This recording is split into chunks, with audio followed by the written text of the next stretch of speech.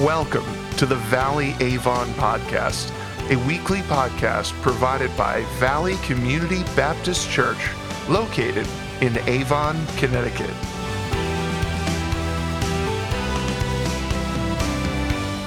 How should Christians relate to authority in a post-Christian world? God gives us 4 key principles in the book of 1 Peter. Let's listen now. Let's pray together. Gracious God, we know your word is true. Your word is our guide in faith and life. And so we pray, God, today you would speak to us through your word and shape us into the image of Jesus Christ. In his name we pray. Amen.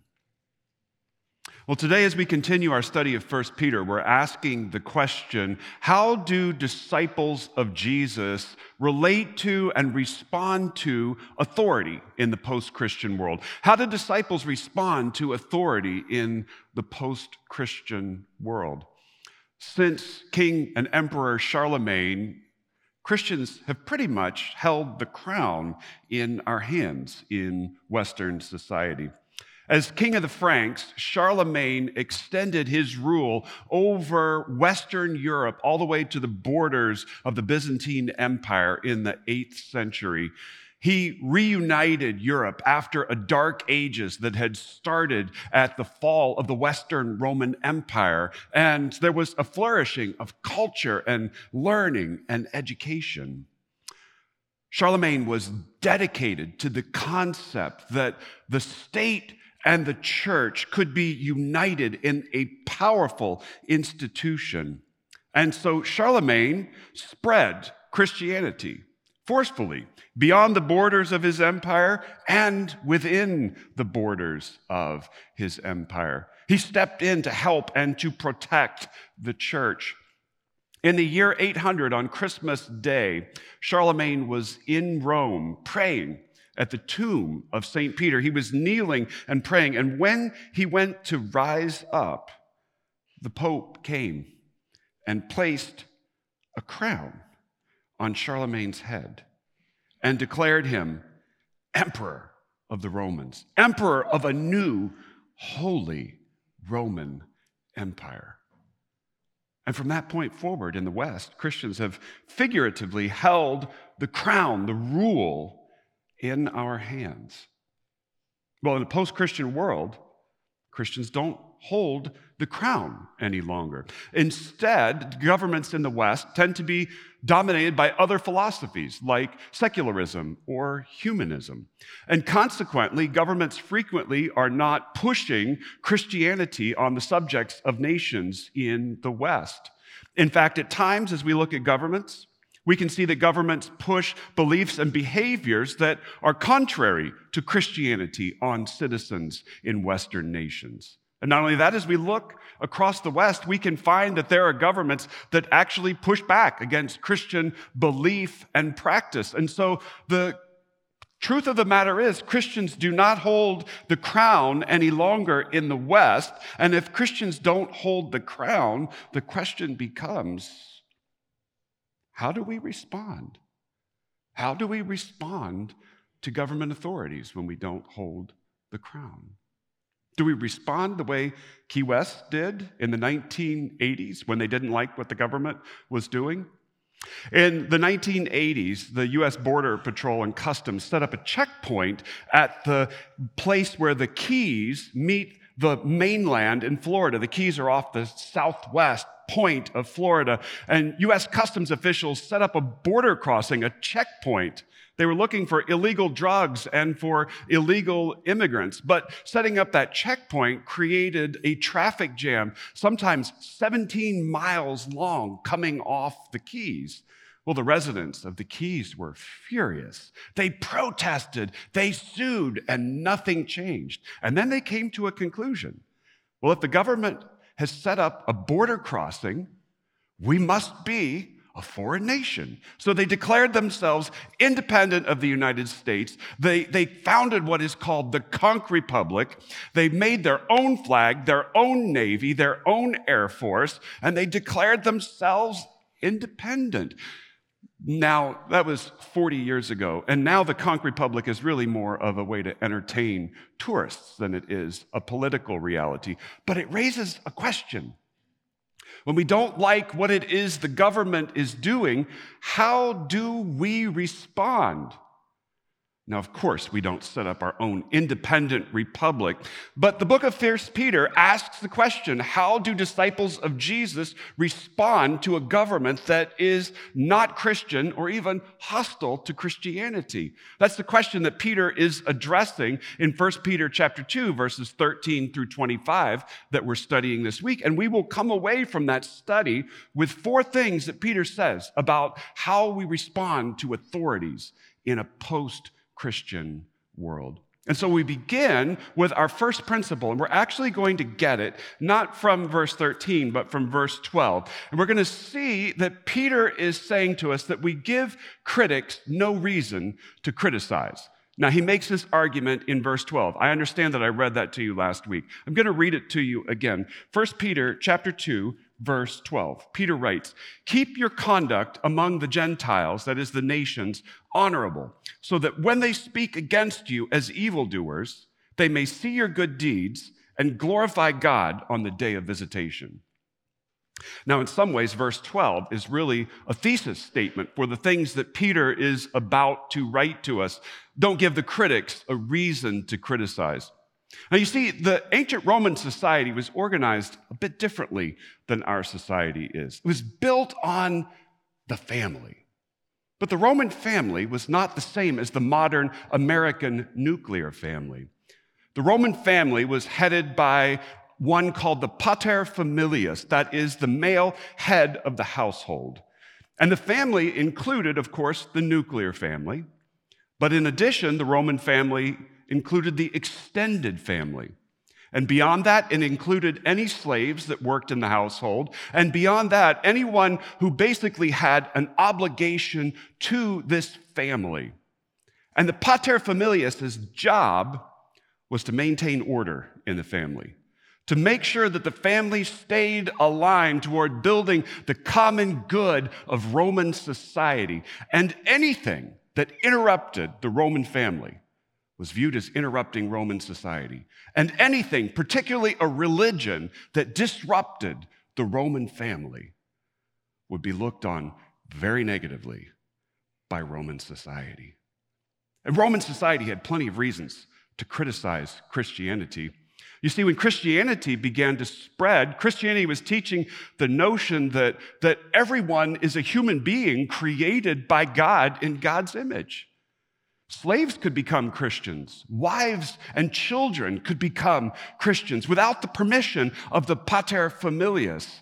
And because anyone could become a Christian, there was an unusual kind of freedom to these people who were professing to be disciples of Jesus Christ. They called themselves brothers and sisters to one another. Beyond that, when you became a follower of Jesus Christ, you could no longer worship the gods that had been worshiped by the balance of society. And Christians kept proclaiming that Jesus is Lord, when everyone in Roman society professed that Caesar is Lord. And so as Christianity spread, Romans were talking, and they did not like what they saw in Christianity. And so Peter is writing to Christians living in this atmosphere, and he's telling them, give the critics no reason to criticize. Peter's acknowledging that criticism was rising against Christianity, and he was saying to his readers, live good, moral lives and avoid doing anything wrong. Beyond that, he's saying, when it's possible, find common ground. He said the Romans believe in strong families. We believe in strong, godly families. Let them see in you something noble. But you see, Peter's not just writing to the first century. Peter is writing to us as well. And as we live in a post-Christian society, a post-Christian culture, Peter is tacitly telling us too, don't give the critics any reason to criticize. Peter tells us in verse 12, there are going to be critics, and they are going to find some reasons to criticize, but don't give them any additional reasons to criticize. Now, Peter is telling us some things very practically about how to live to avoid criticism, and we're going to get into those over the next couple of weeks. But his basic premise is, when you live in a society that is not Christian, do good, avoid doing evil. Be upstanding members of society and contribute to the common good. Don't give the critics any reason to criticize. Now, as we continue and we pick up with verse 13, we're going to find Peter telling us as well that we submit to the government. He talks about the government in verses 13 through 17, where we read, "Be subject, for the Lord's sake, to every human institution, whether it be to the emperor as supreme or to governors as sent by him to punish those who do evil and to praise those who do good. For this is the will of God, that by doing good you should put to silence the ignorance of foolish people. Live as people who are free, not using your freedom as a cover-up for evil, but living as servants of God. Honor everyone. Love the brotherhood. Fear God. Honor the emperor." Now, you're going to want to have your Bibles out today because I want to show you where he is making the argument that he's making. Because Peter is telling us that God has given us the government. It's been established by God. Look at verse 13. In verse 13, he's saying, "For the Lord's sake, be subject to the human institutions." God has a role for the government to play. In verse 15, as he's speaking about submitting to the government, he says that it's part of the will of God for us. And then if you look down at verse 17, you're going to find him linking fearing God and honoring the emperor. They're right side by side. Now, throughout the New Testament, there are passages that tell us that God has given a role to the government. And so what I want you to do, if you don't know, go to the manuscript that's published of this sermon, and there are references in there that will show you other passages throughout the Bible where God is the one who gives us the government. And when God gives us the government, he gives us the government for a purpose. Look back in verse 14 and you'll see the purpose for which God has given us governors. He says that they are sent to punish those who do evil and to praise those who do good. Now, this is a theme that Peter is just beginning here. It's developed elsewhere in the New Testament in more detail. In fact, Paul writes extensively. In Romans chapter 13, verses 3 and 4, Paul writes, "For rulers are not a terror to good conduct, but to bad. Would you have no fear of the one who is in authority? Then do what is good, and you will receive his approval, for he is God's servant for your good. But if you do wrong, be afraid, for he does not bear the sword in vain. For he is the servant of God, an avenger who carries out God's wrath on the wrongdoer." And so we find that government has a role to play. It's given by God, and it has a role to play. The interesting thing that Peter does not argue is that the role that government plays is contingent upon whether government is right or wrong. Peter tells us that government exists at every level. He talks about the emperor, the highest international level of authority. He talks about the governors, the lowest local level of authority in some ways in his day. He says they're all given by God. And it's interesting that when he speaks about the emperor and the governor, he's talking about the Roman emperor. And the governor is the Roman emperor appointed to impose the emperor's will on the people. Now, as he writes about the Roman emperors in his day, in all likelihood, he's referring to the Roman emperor Nero. Nero started out his reign pretty well, seeming to govern in a magnanimous way. Of course, he came to power because his mother murdered his stepfather. But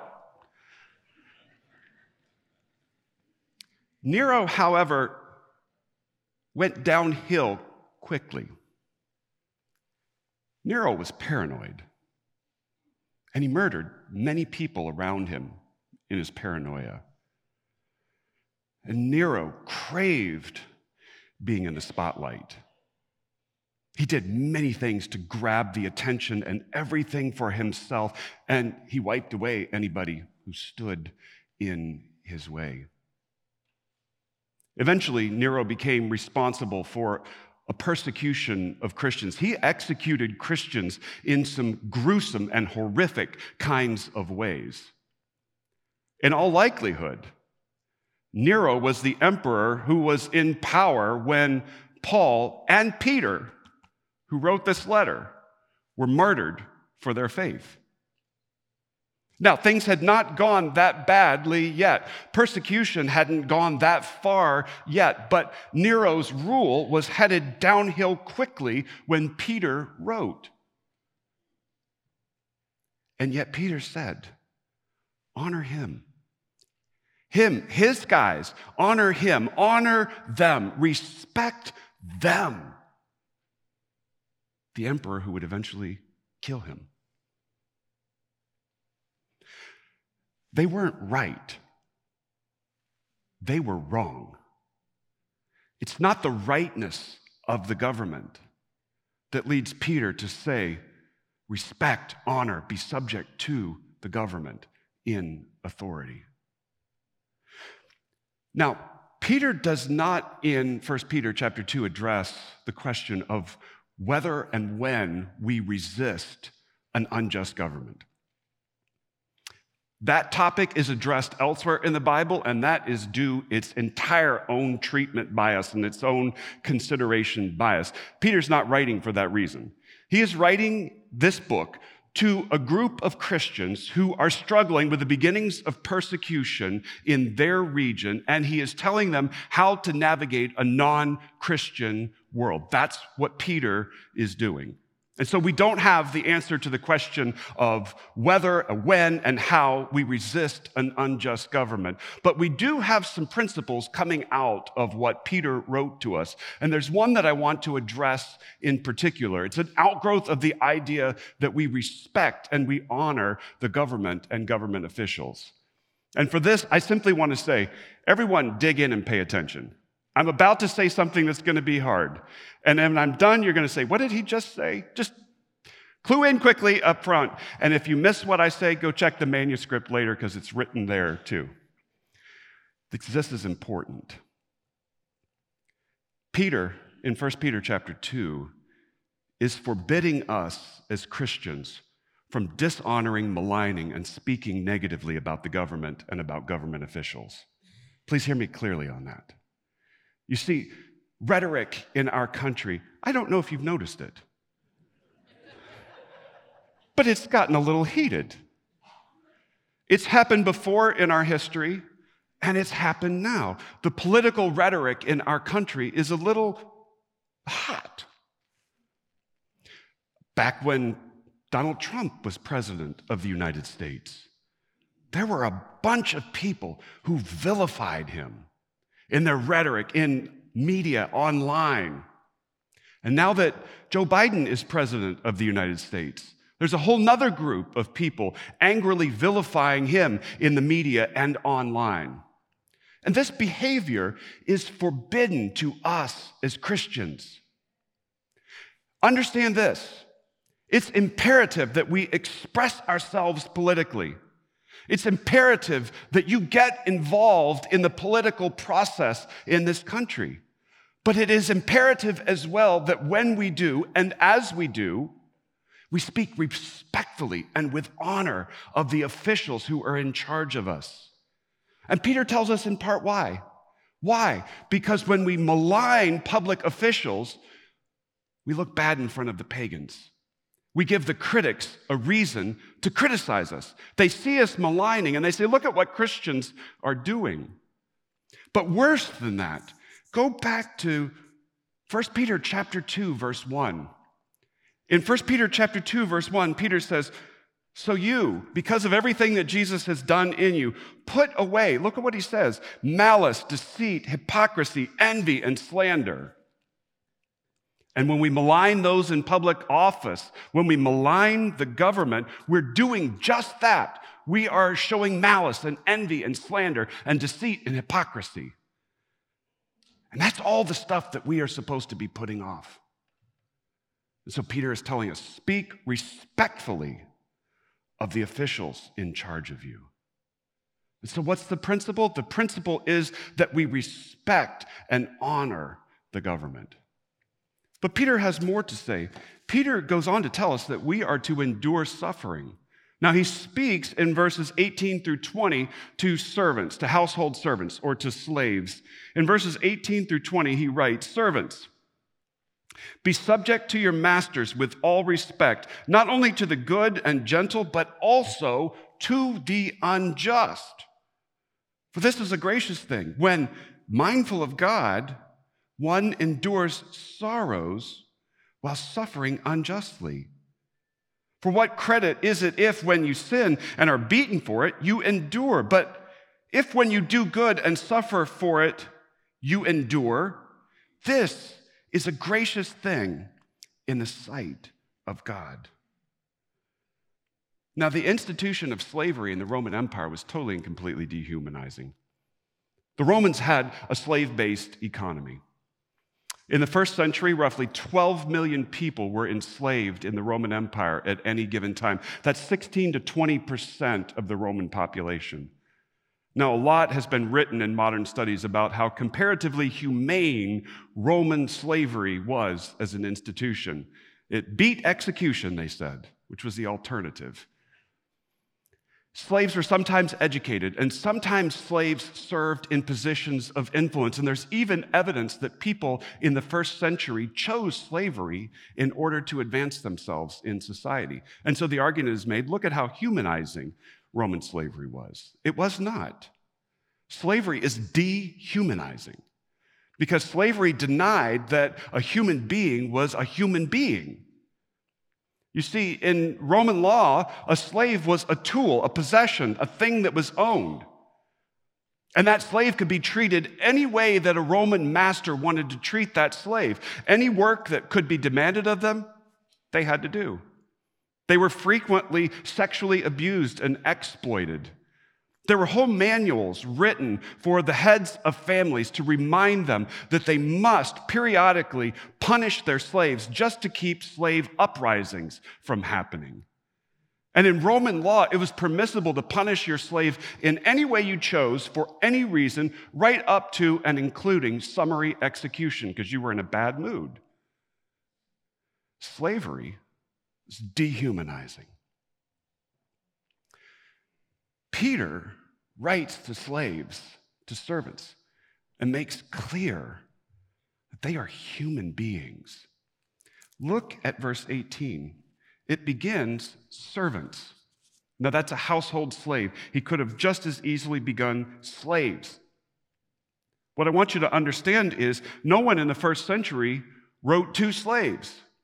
There were plenty of materials written about slavery for the paterfamilias to help them know how to manage their household, but no one wrote to slaves. And here is Peter writing to slaves. He's addressing them personally. Why does he address them personally?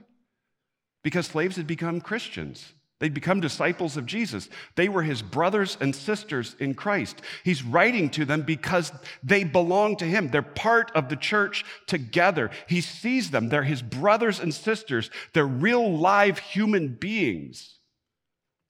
But he goes further. He acknowledges in these verses that a slave can and has been treated unjustly. Look at that. Servants, be subject to your masters, verse 18. Not only to the good and gentle, but to the unjust. And he talks about what it's like to suffer unjust punishment. Peter says slavery is unjust, and it can be unjust, and masters can be unjust. Nobody in the first century thought anything a master did was unjust. How can you treat a hammer unjustly? And all slaves were to anyone else in the first century was a hammer, a tool to accomplish a purpose. And Peter is saying, I see you. You're human. You're my brother and sister in Christ. And what's happening to you is unjust. And some of you may say, I'm not sure I see all that here. Well, the Romans did. The Romans understood what Peter and Christians like him were saying. They understood that Peter and Christians like him were making human beings out of slaves and were calling their treatment unjust and that it could undermine everything, which is part of the reason why the Romans were so afraid of Christians, because Christianity has a way of upending socially unjust practices like slavery, and it did. And the Romans were right. But you see, Peter's not just writing to slaves here as if they're different from everyone else. Peter is saying something far more shocking here. And that is, he is saying that suffering, particularly unjust suffering, can be a gift, a grace, a benevolence, a benefaction given by a deity to a people, a grace gift. Now, he's not saying that the suffering of being sick or getting older is a gift. He's not saying that the suffering that we undergo because we're sinful or foolish or disobedient is a gift, but he's saying that when unjust suffering comes our way, it can be a gift from God. And he's saying that this gift from God is something that we all, as disciples of Jesus, should be expecting to be a part of our lives.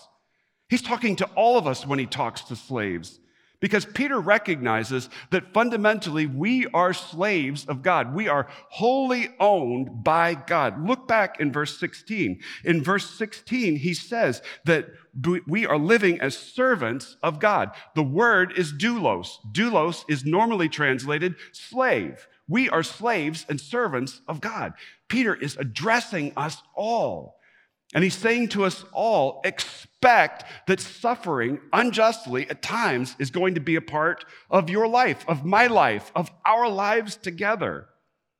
And he's saying, when you suffer unjustly, do not return evil for evil.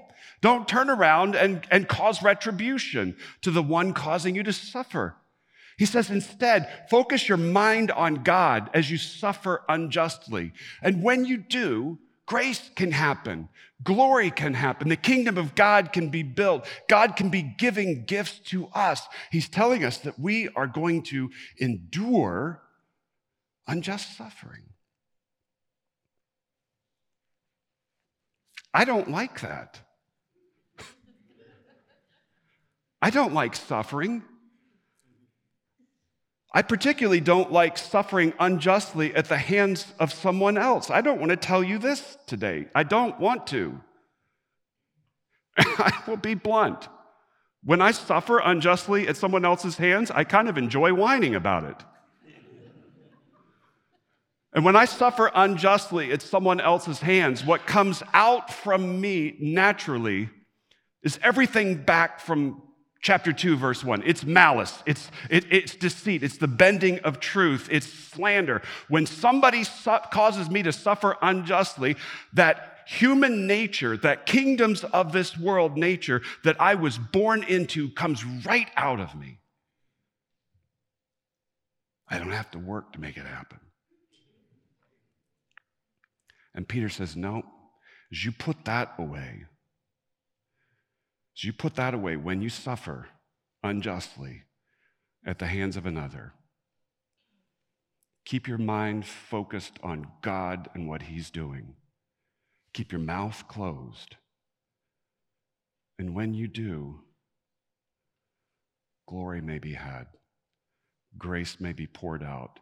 Gifts are going to be given to you by God. And this is a difficult teaching. It's a deep topic. We're learning today that as disciples of Jesus Christ, life is not always going to be easy. And we're confronting the fact that in a post-Christian world, there may be times where we suffer unjustly. Peter tells us to expect it, to endure it, and as we do so, to see the nature of Jesus Christ being shaped in us.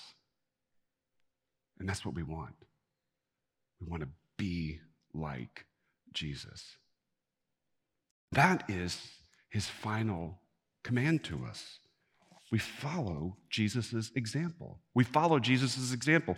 And he talks about Jesus' example in verses 21 through 25, where he writes, "For to this you have been called, because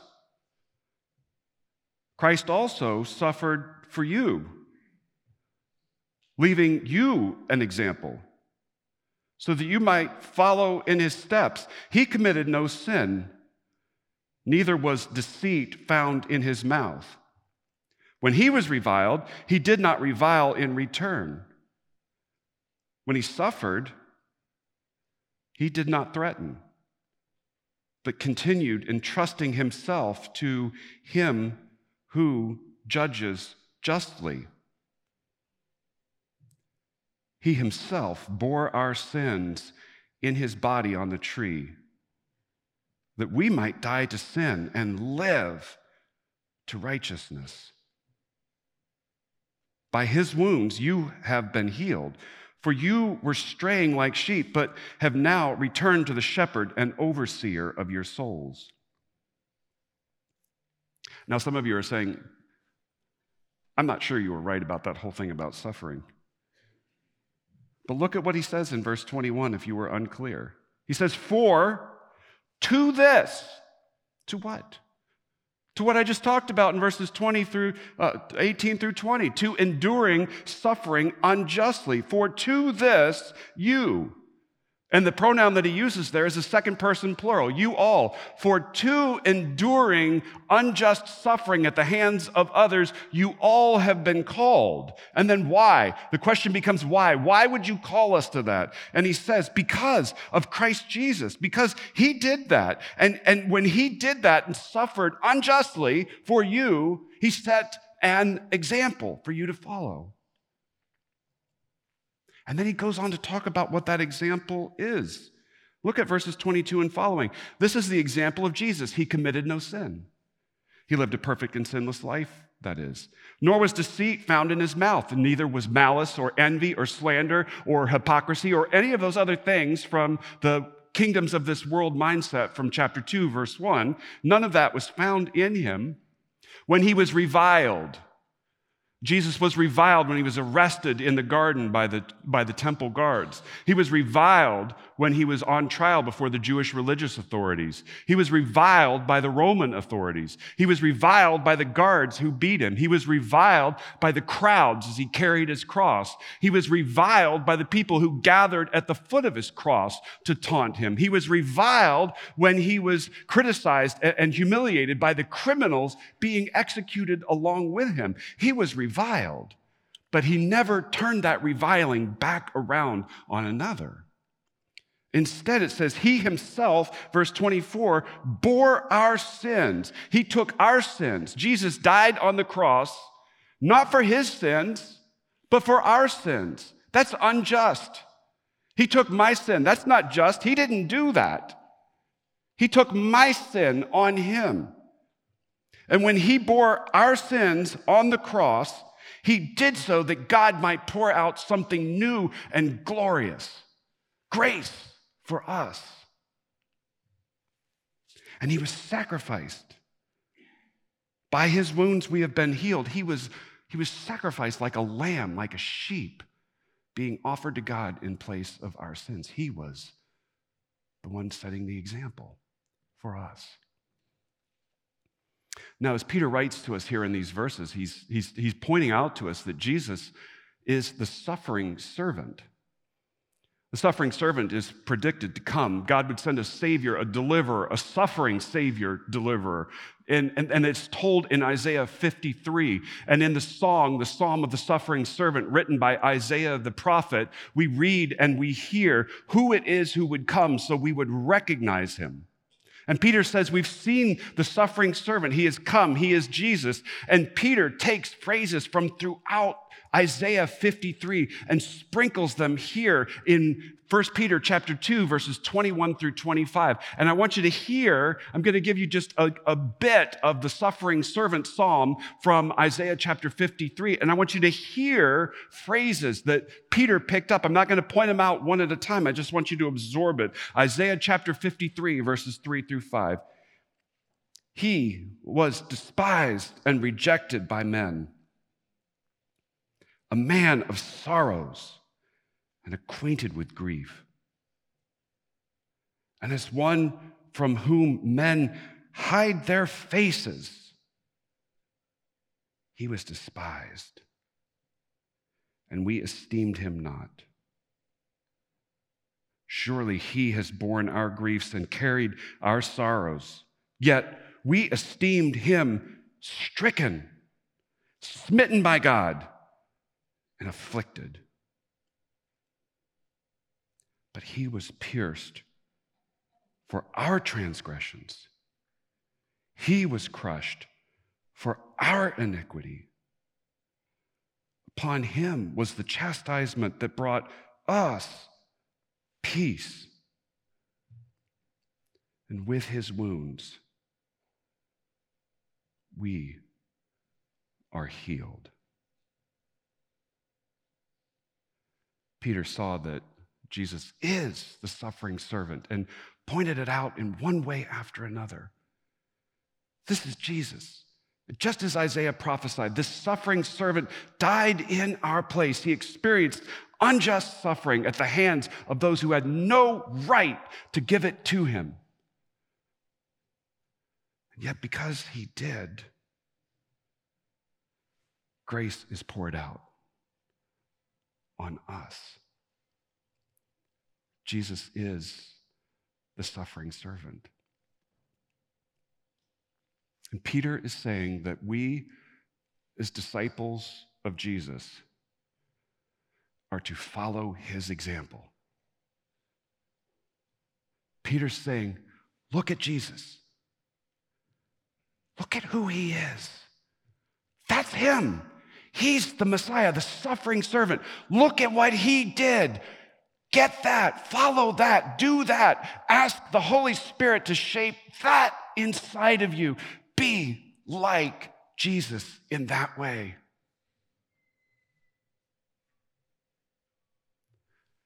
And that solves for us the question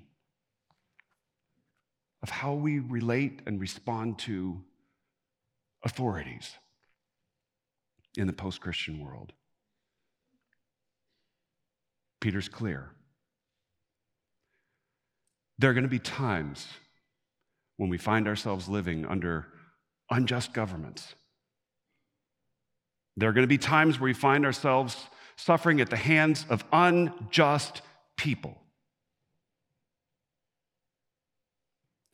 When that happens, we have the opportunity to begin to understand what our brothers and sisters living in the non-Christian and pre-Christian world have been enduring for centuries. But the question becomes, how will we respond? How will we respond to an unjust government? How will we respond to unjust people? Peter tells us how. We give our critics no reason to criticize. We respect and submit to the government. We endure suffering, and we follow Jesus' example. That's how we navigate the post-Christian world.